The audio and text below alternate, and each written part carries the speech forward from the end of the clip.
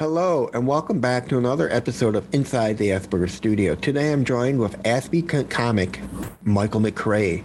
He's also an actor, he's also an author, and he's also a TEDx speaker. So sit back, relax, and grab your favorite beverage because this should be one funny show. So see you there. That's better.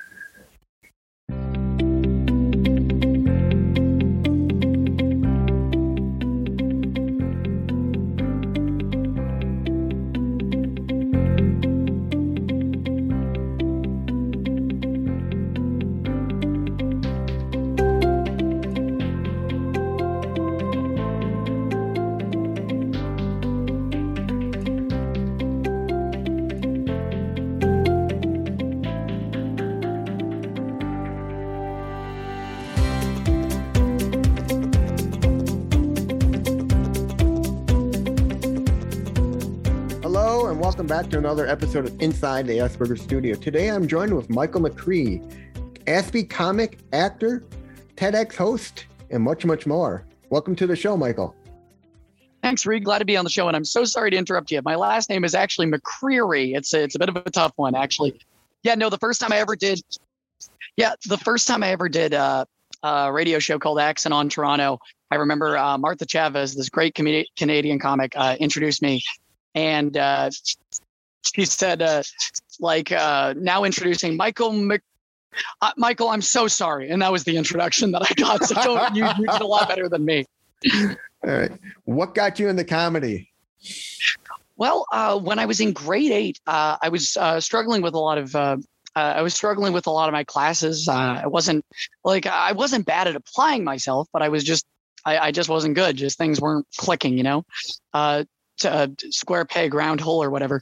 So my folks were looking into some kind of extracurricular activities that I could perhaps take just to give me a little bit of hope. So they stumbled upon this one called the Stand Up for Mental Health program that was operating out of Guelph. And they dealt predominantly with people with like psychological disorders as opposed to neurological variations. So they didn't really take people with like autism, and stuff like that, like ADHD, Down syndrome, stuff like that. I was sort of a special case that they let me in because they were impressed with my audition. So they let me in. David Granier, the guy running the program, taught me everything I know now. We performed after about 2 months worth of classes, workshop stuff, and after that, I took to it. I just kept performing, finding venues where I could perform or wherever people would have me.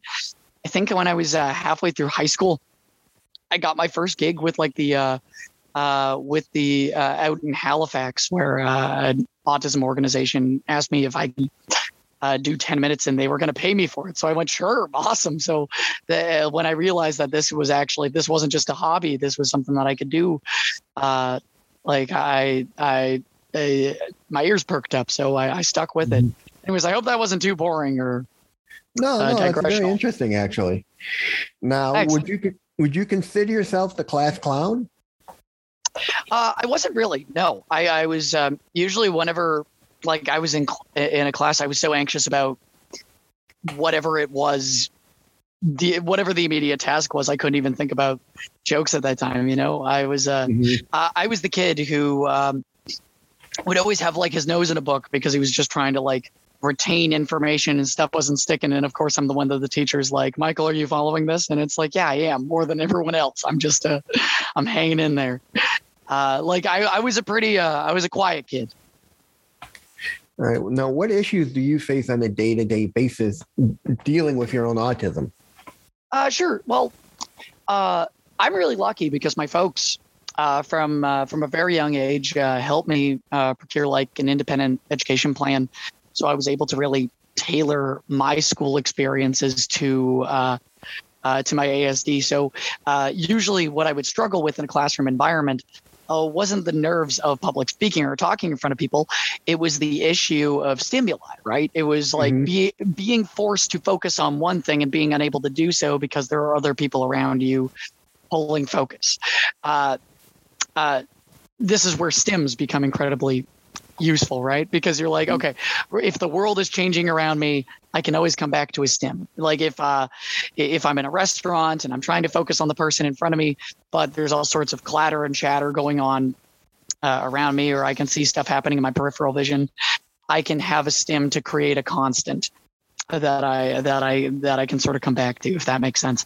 So usually that's the stuff that I experience on the daily, is just trying to maintain a sense of focus, or prevent a kind of executive dysfunction or a breakdown in motor skills, right? By having things pull focus. Like usually that's the stuff that I'm trying to work around. But it's I've gotten a lot better at that. So I'm doing okay. Right. Do you have any great stories you can share with us about your time doing stand-up or anything? Oh man, the sad thing about it is I'm really boring, because I'm just I'm really workmanlike. So just I show up early, I do my set. I like to talk to the other comics on the show. I like to talk to people afterwards, specifically because usually there's a couple of people in the audience that are really keen on talking to the one autistic guy in the show, because usually they are either on the spectrum or they know someone and they have a story that they want to share, and that's always great.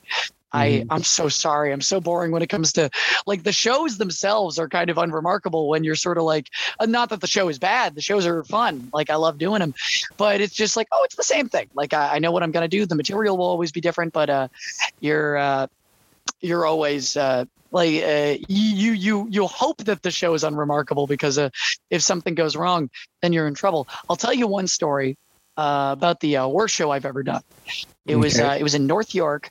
It was for an autism related organization, I think, and they were doing some kind of an office. They were doing sort of a benefit with all of their donors and whatnot. And it was a very well produced show. Like, it was big. There was a lot of people there, big numbers. It was around Christmas time. So in Southern Ontario, I'm sure you get this because you're coming from Chicago, right? In the Midwest. So like, yeah, you guys get winter pretty bad, right? So yeah, we got lucky this year around. Yeah. Okay, sure. Well, we didn't get lucky in Toronto that year. So really, we were hoping to get on by about 8:00 in the program. It said Michael McCreary is going to go on at 8:00, do about an hour worth of stand up, 45 minutes to an hour. And then the hope was we would get out of there to beat the snowstorm and drive back to my home. And I didn't go on till about 11:00. And by that point, everyone was thoroughly sloshed. Like, everyone was about like 24 drinks in, which you want people to have a couple drinks in because it gets people loose. It gets people being a little bit more honest, more comfortable laughing at jokes. They're not as rigid, but not. You don't want to kill them, right? So they're really, everyone was really like struggling to keep up with things. The second before I go on, the MC passes me the mic and whispers in my ear, there's about 1,000 people out there. Maybe 100 of them speak English. And so that was my night. And then I almost died on the ride home. So like that's the worst show I can think about. But everything else has been generally fun. Would you consider your humor your hyper focus? I mean, I wouldn't say that stand-up is my special interest, but I would say it's a great. It does keep my perspective focused, because I mean, every stand-up is struggling with the knowledge that they have to distinguish themselves from other stand-ups, right? Because everyone has observations that are fairly universal, fairly evergreen, and you're trying to find a way to make yourself clear as an individual. What distinguishes you from the other million comic? So usually I like to use stand-up as a forum to disclose my special interest, because so long as you can make it funny, it is probably the only place where an autistic guy will be allowed to talk about the thing that he wants to for an hour and people will listen. Yeah. So that's I usually see it as more like a vessel for the special interest rather than the special interest itself, if that makes sense. Yeah, that kind of does. Do you have any favorite comics yourself? Yes. Norm Macdonald, who just passed away, was one of my favorites. Like, I always really loved him because Norm was always fun because I loved his stand-up, but I really loved him whenever he would do a guest spot on another show, because obviously the premise of like a talk show is to prop up the guests. Like they're the attraction. You come here to see this guy. But Norm could take anything and make it the Norm Macdonald show. Like he did the, I think it was, I don't know, I don't think they ever did it again, but he did the YouTube Comedy Awards where he was co-emceeing with Jenny Slate and just some YouTube guy, I don't know. And he was amazing. Like he just turned it into like a 3-hour Norm Macdonald show. And he was so fearless and fun to watch. So he's great. And I love Anthony Jeselnik because like obviously Norm Macdonald loved gallows humor. Anthony Jeselnik, what I think made him sort of exceptional was just how tight his jokes were, because like he's a one-liner comic, right? So I think he's very aware that the syntax, like the structure of a sentence in like a dead baby joke, is absolutely integral to getting the audience on board. And if that structure isn't there, then you're just a creep talking about things no one wants to talk about. And I think that he's done an incredible magic trick, which is his joke craft is so crisp and so tight. And a lot of that just comes from years of working on like late night shows like Jimmy Fallon, where he's just used to being in a writer's room and just pumping out like hundreds of jokes a day. So for him, his work ethic is just so good. And I think he really primes himself on just getting things down to as few words as possible. And when it's just that quick and it's just that clean, people don't even have time to register the fact that they might have laughed at something that they typically wouldn't. So it's not the kind of stuff that I usually do or even usually seek out, but he's just so good at what he does that he's really hypnotic to watch. Yeah. What was it like consulting for a TV show? I mean, were you able to meet the stars and schmooze with them? I didn't get to talk to so that was a CBS show called Ransom. It was a procedural, like a cop show. So obviously, as the name would imply, it's about the guy that goes in and negotiates for the freedom of hostages. In this episode, the guy being held hostage was on the spectrum. And I feel terrible. I just forgot the actor's name. He played Spider-Man on one of the runs of the Spider-Man Turn Off the Dark musical. Really nice guy and a really good performer. That was kind of odd because not him being nice or being good at his job. That's to be expected. I mean, that entire experience of consulting was sort of weird because it's not that there was a communication breakdown, but I was really lucky. I was given the opportunity to come on in and talk to him. And he was really great. And really, I just went into a room with him for like about an hour, 90 minutes. And he just wanted me to get a read on his characterization and the functionality of his character within the script to make sure he wasn't stepping on any toes. And if there was something he could disclose to a writer or a director, to make sure that this was authentic. And I'm usually pretty lenient when it comes to that kind of stuff because obviously autism is a spectrum. And you're like, okay, well, the difficult and you're going, okay, I understand that this is potentially one person's experience with ASD and that's being transposed into this character. But you're also aware of the fact that there really isn't much in the way of variety when it comes to depictions of ASD. So it's kind of tough to hide behind the defense of this as a spectrum when that spectrum isn't necessarily being represented. So I thought he was really thoughtful for being mindful of that.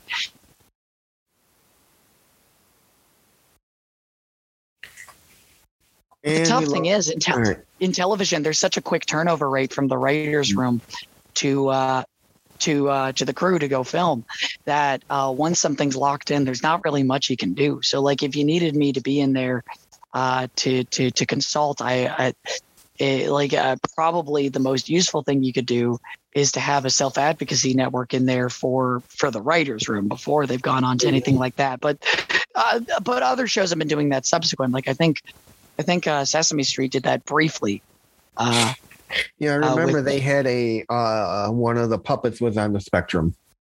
Yeah, and so they had in members of the self-advocacy network in there, which was which was a pretty big deal. I don't know if they're still using them to consult on the show.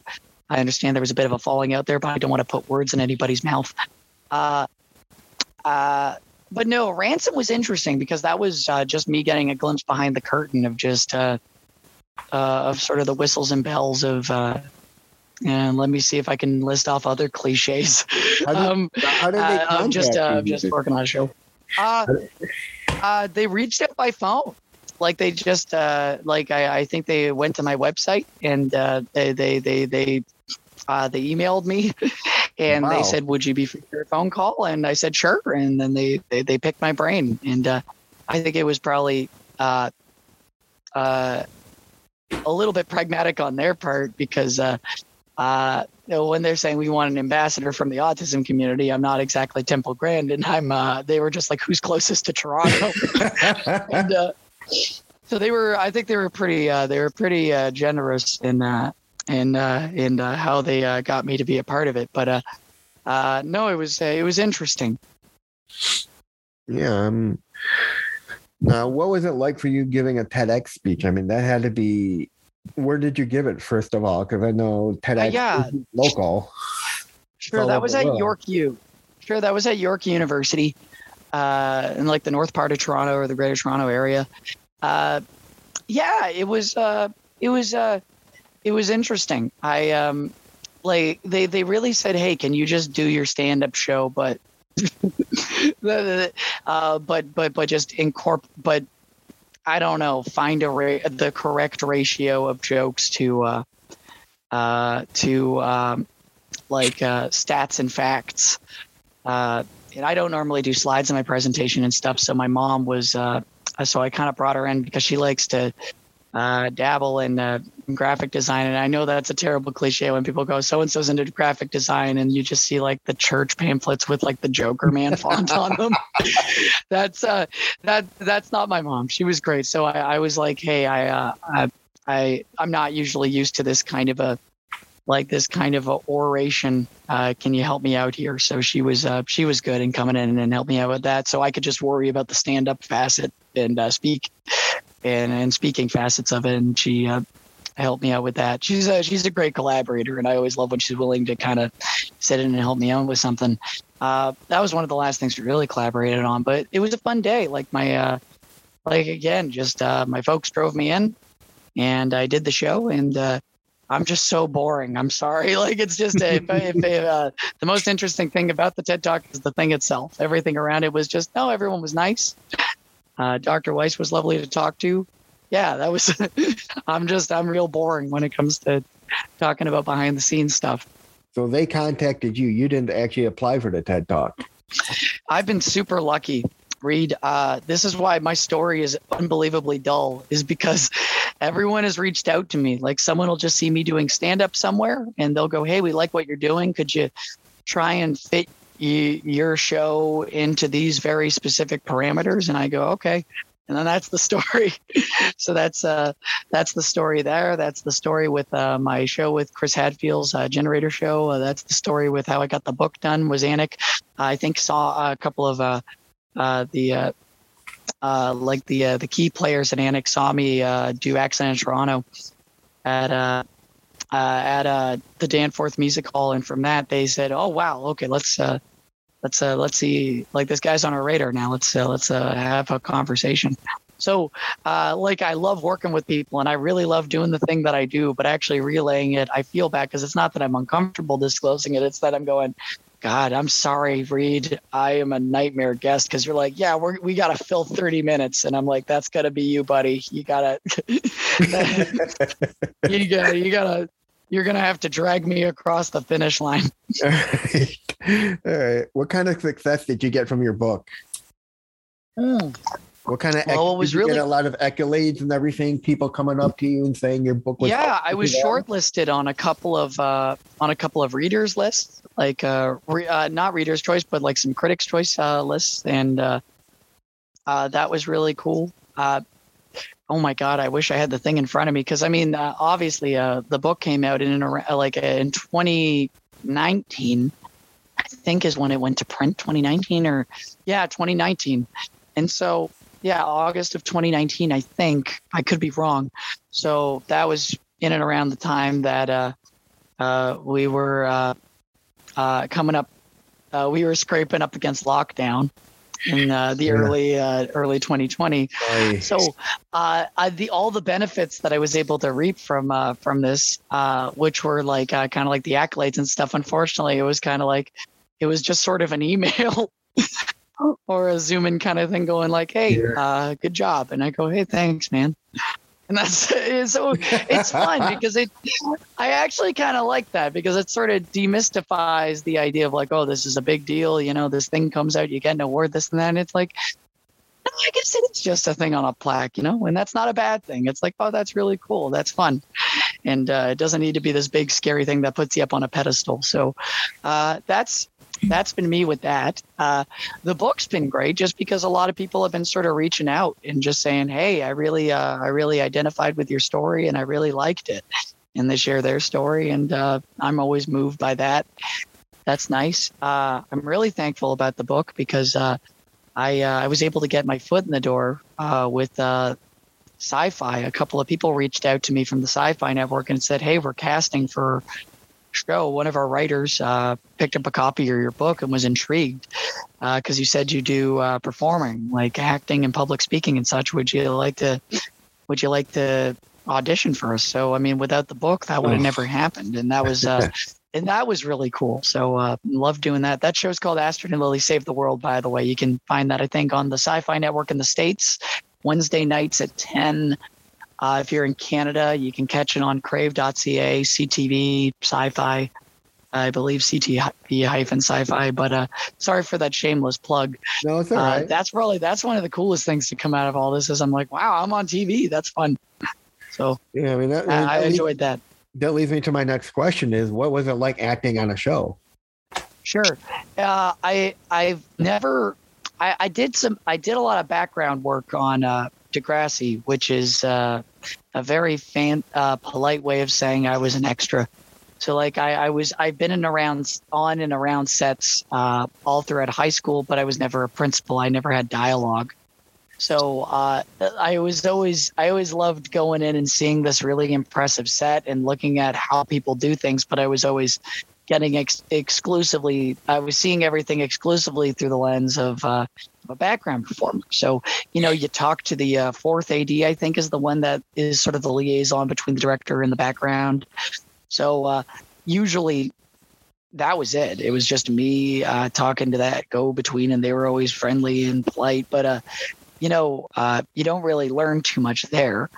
Acting in television is interesting because in stand-up, there's not so much rigidity. You can really move around.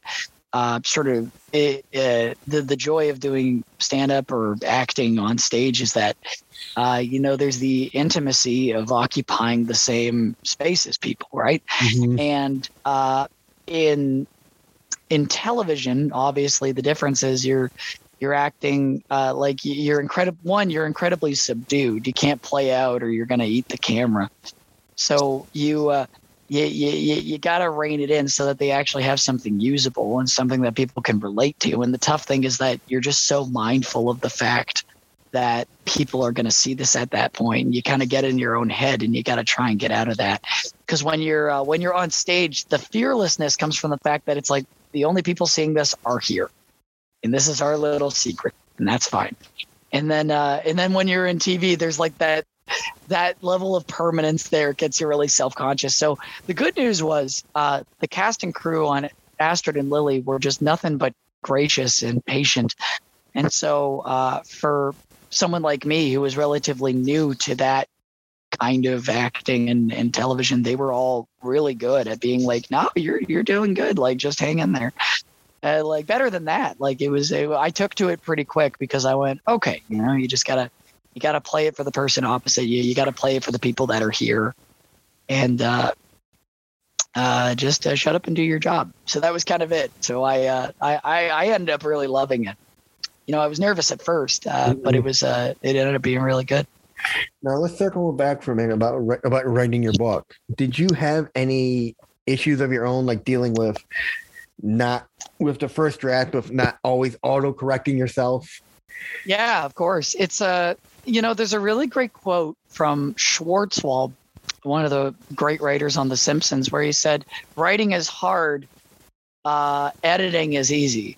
So just crap something out, and then you will have no trouble at all going, oh, this would be better if this was here.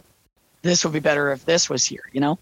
So I didn't crap something out. I was, as you said, incredibly self-conscious as I was writing it. And the tough thing about writing it, too, is that in stand-up, so long as you meet the quota of stage time, like say you're on for anywhere between 5 minutes to an hour, so long as you do that, you're fine. Like the jokes can be any length, and you take as long as you need to tell a story. But at Anik, they said, okay, we need a very particular page number, not exactly like 200 or 300 on the button, but close.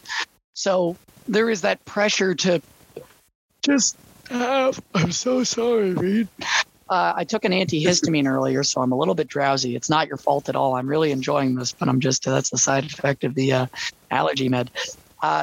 The trade-off is that you're like, okay, you got all this space to fill and this space to play in, but then you're kind of like, do I have enough to fill in here? Because the story that they tapped me to write was an autobiographical one. They wanted me to tell about how I got into stand-up, and as if there's any evidence of how hard it's been me trying to think of stories to tell Reed over the course of a 20 to 30 minute interview, you can only imagine how hard it was writing this book over the course of about half a year. So it's like when it's about yourself, you're just kind of like, man, how do I just want to, it's like, you're not even worried about making yourself look like a dick. You're just worried about getting something on paper. You're just like, God, I need something. So Anik was unbelievably gracious, and my editor,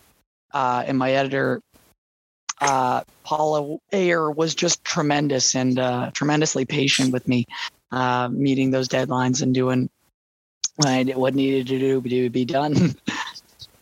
Yeah, I mean, the reason I ask is I'm writing a book about my experiences. I mean, I have done a lot. I mean, you and I have both done a lot for being Aspies. I've literally gone across the country to school for my master's degree. I've traveled. Congratulations. Thank you. I've traveled across Europe on my own, 6 different countries. I started a blog. I started my podcast, and my mom was like, you need to share this with the world. And then everyone's saying, you got to write a book about your life. And it's hard because I sit there when I'm typing, and all of a sudden, every little mistake, I'm always going back and correcting. And I'm like, just write, don't correct. Yeah, remember that Schwartzwald quote? It was when I heard that, it was incredibly useful. So just crap it out and then correct it later. Exactly. You need raw material so you can cut. I mean, as a hobby, I really love editing. When I'm helping out some friends doing some editing stuff for like, say, videos or shorts or recordings, like audio recordings, because to me, I'm like, great, I'm just working from the raw materials, and I'm finding, like, I'm constructing something from that, and that comes really naturally. So it's just, you just got to go, okay, you got to do that, but you got to make the thing first so you can fix it, and that's always tough. So what's a day in a life? What's a day in a life like for you? I like to give myself a pretty rigid schedule every day, because if you don't have those routines, every day starts to melt together and you just sleep away your life. Like, I work freelance, and when I do work, it's usually at night, or it's for regular hours. So when I'm not doing stand-up and I'm not writing, I like to hold myself to the discipline of, okay, you get up every day between 8 and 9 a.m. And then from there, for hourly blocks, from basically 10 to 5 o'clock, you are working on a series of small tasks, each one taking anywhere between half an hour to 90 minutes.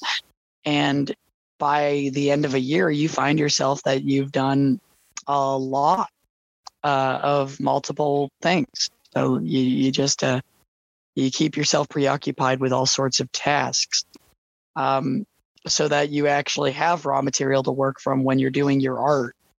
I mean, if you're all you're doing is the art, then you're not living life and drawing upon that to inform your art. And then it's boring, right? So it's always good to keep yourself sharp by learning new things and taking to new things and meeting new people. And I mean, that's tough for a lot of people during COVID, because a lot of people are either completely alienated because the only thing that they're permitted to do is work, like be it at home or in a big box store, in service, stuff like that. And it's tough because everyone already struggles with the fact that a lot of your relationships are transactional in nature.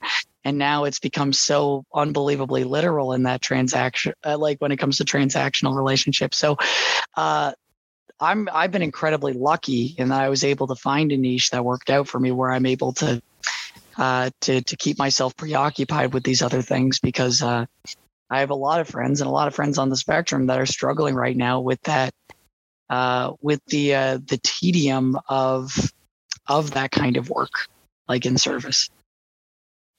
Yeah, I mean, that's not their fault. It's just all that's available. No, I mean, I feel the same way. I could not find work whatsoever, so I made my own. But it's not just that; it's keeping to your own schedule. Yeah, it's trying to have that schedule so the way you fit it.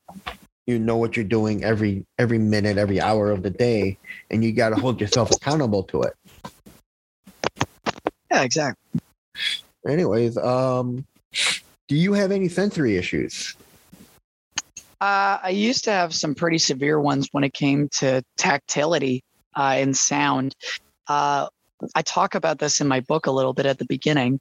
What I hated when I was a kid was a lack of consistency when it came to being like when it just came to like t-shirts and shorts and stuff. To me, I could only wear long pants and long sleeve shirts, just because the difference in sensory information from the exposed skin and the unexposed skin was sending mixed messages to my brain, and I couldn't do anything. I would like cease up, like a car that needs an oil job. And so that was the big one. And the other one was sound, not because loud noises bugged me, but the disruption of a consistent room tone bugged me. So when I was a kid, I would usually sleep with a noisemaker to prevent to prevent that inconsistency.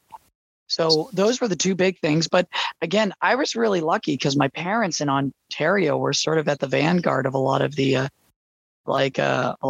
parent advocacy groups. So they were very quickly into the idea of like, okay, I gotta help my kid, and not in a way that makes him necessarily have to conform to the world, to the world entire, but in a way that actually better accommodates him and his needs. So it's like, okay, well, if he just likes wearing the long sleeve things, then we'll just wear the long sleeve things. Like, they were concessions that didn't require much in the way of detours. So my folks were more than willing to accommodate that. All right. Do you have any other interests? Yeah, movies. I love movies. Usually at the end of the day, I like to keep myself. This part's just lame. Is that for the this part's just when I was younger. All I would do is just watch movies. I just purely for the sake of consumption. It was the 1001 movies list. Like, I wasn't actually taking in the meaning or anything from text. I was just consuming, and that wasn't really getting me anywhere, and I wasn't really enjoying stuff. So usually the hobbies that I structure my day around include a lot of the social sciences. So like history, psychology, philosophy, politics, because I want to contextualize the stuff that I'm engaging with, so that I can get a fuller understanding of not only the form of art, but but usually the world that informed, or the culture that informed the form. So I love movies, and I loved using movies initially as a gateway to learn about the rest of the world, but instead it became using these other subjects to learn more about movies. So it kind of inverted itself. I usually at the end of every day, it's like, not only do I structure the work that I'm doing, I even structure my hobbies, so I'm not like just sitting in front of a TV and my eyes are turning square after a while. Like I I like to keep at it just with all sorts of stuff that I haven't gotten into. So I like to, it's like, okay, I allocate a period where I'm reading. I allocate a period where I'm listening to stuff and listening to stuff outside of my comfort zone, just to broaden my tastes and all that. I never really played video games. So usually I find some period to just learn about stuff that I've never learned about or gotten into. And that's really fun. So, I mean, when it comes to special interests, here's the thing that I usually like to do. I like to get into things that I've had no interest in, but I have a friend who's really interested and is like, hey, do you want to go see wrestling? Do you want to go see this band that you don't know about? I love that. I live vicariously through my friend's special interests. So I usually, that's usually what I like to do. But obviously that's been tough to do during COVID. But before that, that's usually how I'd like to live. Now, what advice would you give to those who are finding out they have ASD now?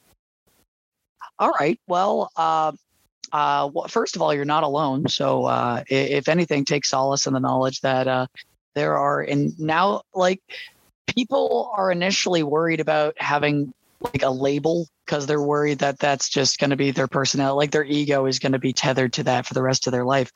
And you don't need to worry about that because when I think of a diagnosis, I don't think of it as the definition of you. I think about it as like, okay, a psychiatrist threw a dart on a neurological map, and this is just the general area where the dart landed. So don't worry. This doesn't define you. This is just a part of your personality. Mm-hmm. So that's the first thing. The second thing I would say is now that you actually have a diagnosis, there is innumerable opportunities for resources and community supports, like other people within the autism community or allies of the autism community that are willing to stick their neck out for you to get you the help they can need. So it can only get better from here now that you have that sense of clarity. Mm-hmm. So that's my thought on it. I hope that helps. It does. I mean, because I've run across a lot of people in my time, and a lot of people out there are just afraid to get the diagnosis because they're afraid it's going to define them of who they are. They don't like the term disability. They don't like the word autism. They don't like the word Asperger's. It's people just got to realize once you get diagnosed, that's when you get the help. Otherwise, you're stuck. Yeah. Well, anywho, Reed, I don't know if you have any more questions. This has been a lot of fun. I got 3 more. Sure. Okay. Anyway, what do you like more, acting or doing your comedy? That's tough because getting into acting now, I'm not Laurence Olivier, but I'm actually loving it because I feel like interpreting other people's material is really fun. And even when you're doing something as silly, like Astrid and Lily is a deeply silly show. Don't get me wrong, but it's fun. It's a sort of a Monster of the Week type show for a teenage audience, I believe. And it's it's funny about when you're sort of you're interpreting a neurotypical writers, or not necessarily a neurotypical, but someone that isn't openly identifying themselves as autistic. You're interpreting another person's interpretation of ASD, and that's always kind of fun because there's a bit of a broken telephone there. So you're going, okay, how can I make this as true to me as possible within the parameters that I've been given? So that's always an interesting sort of challenge. So I've really taken acting just because that's kind of fun, but I do like stand-up because you have so much more agency. Like you are kind of the cat.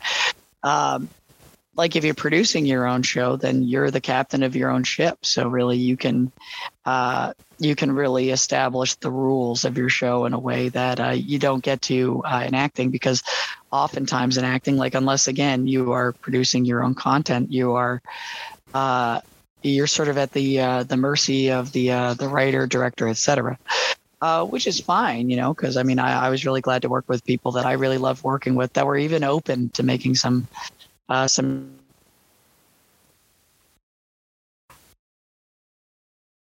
of what I felt would ring more authentic to me. That's the other tough thing, is that when you're acting and you're an autistic guy playing an autistic character, there is sort of a pressure to create a textbook definition of autism that will please everyone, and that's impossible because it's so vast, right? Insert Stephen Shore quote here. Like you,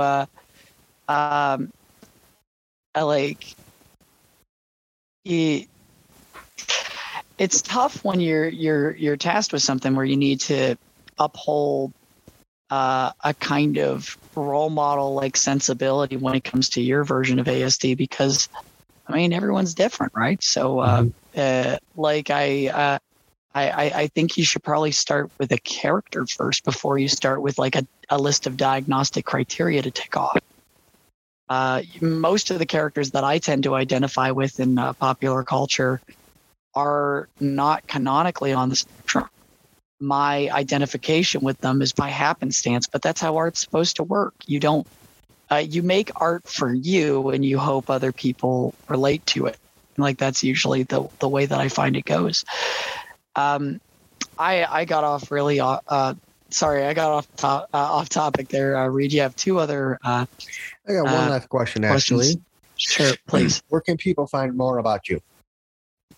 Yes, you can find out more about me at www.aspycomic.com.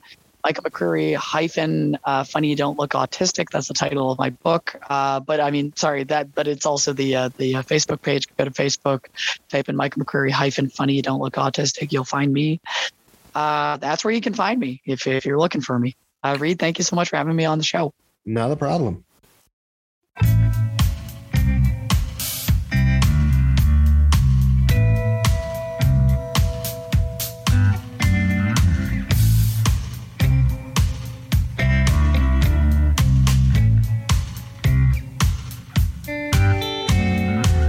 How I miss the way things used to be.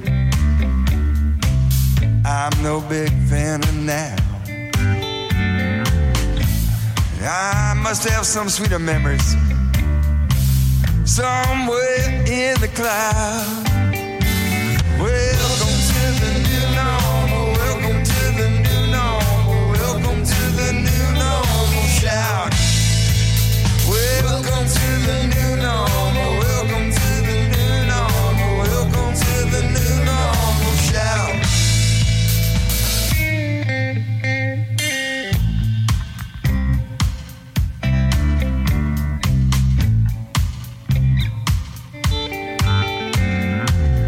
Gonna miss all you used to be.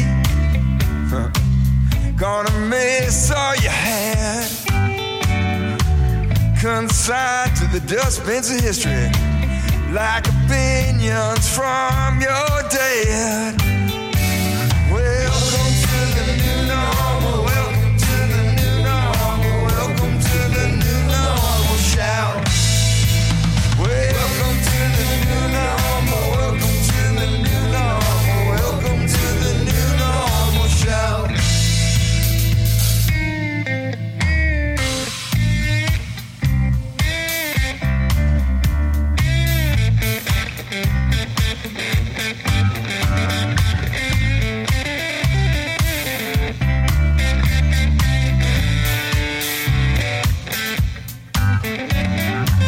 You can talk to the preacher, you can talk to the freaks, you can talk to just about anybody you happen to meet.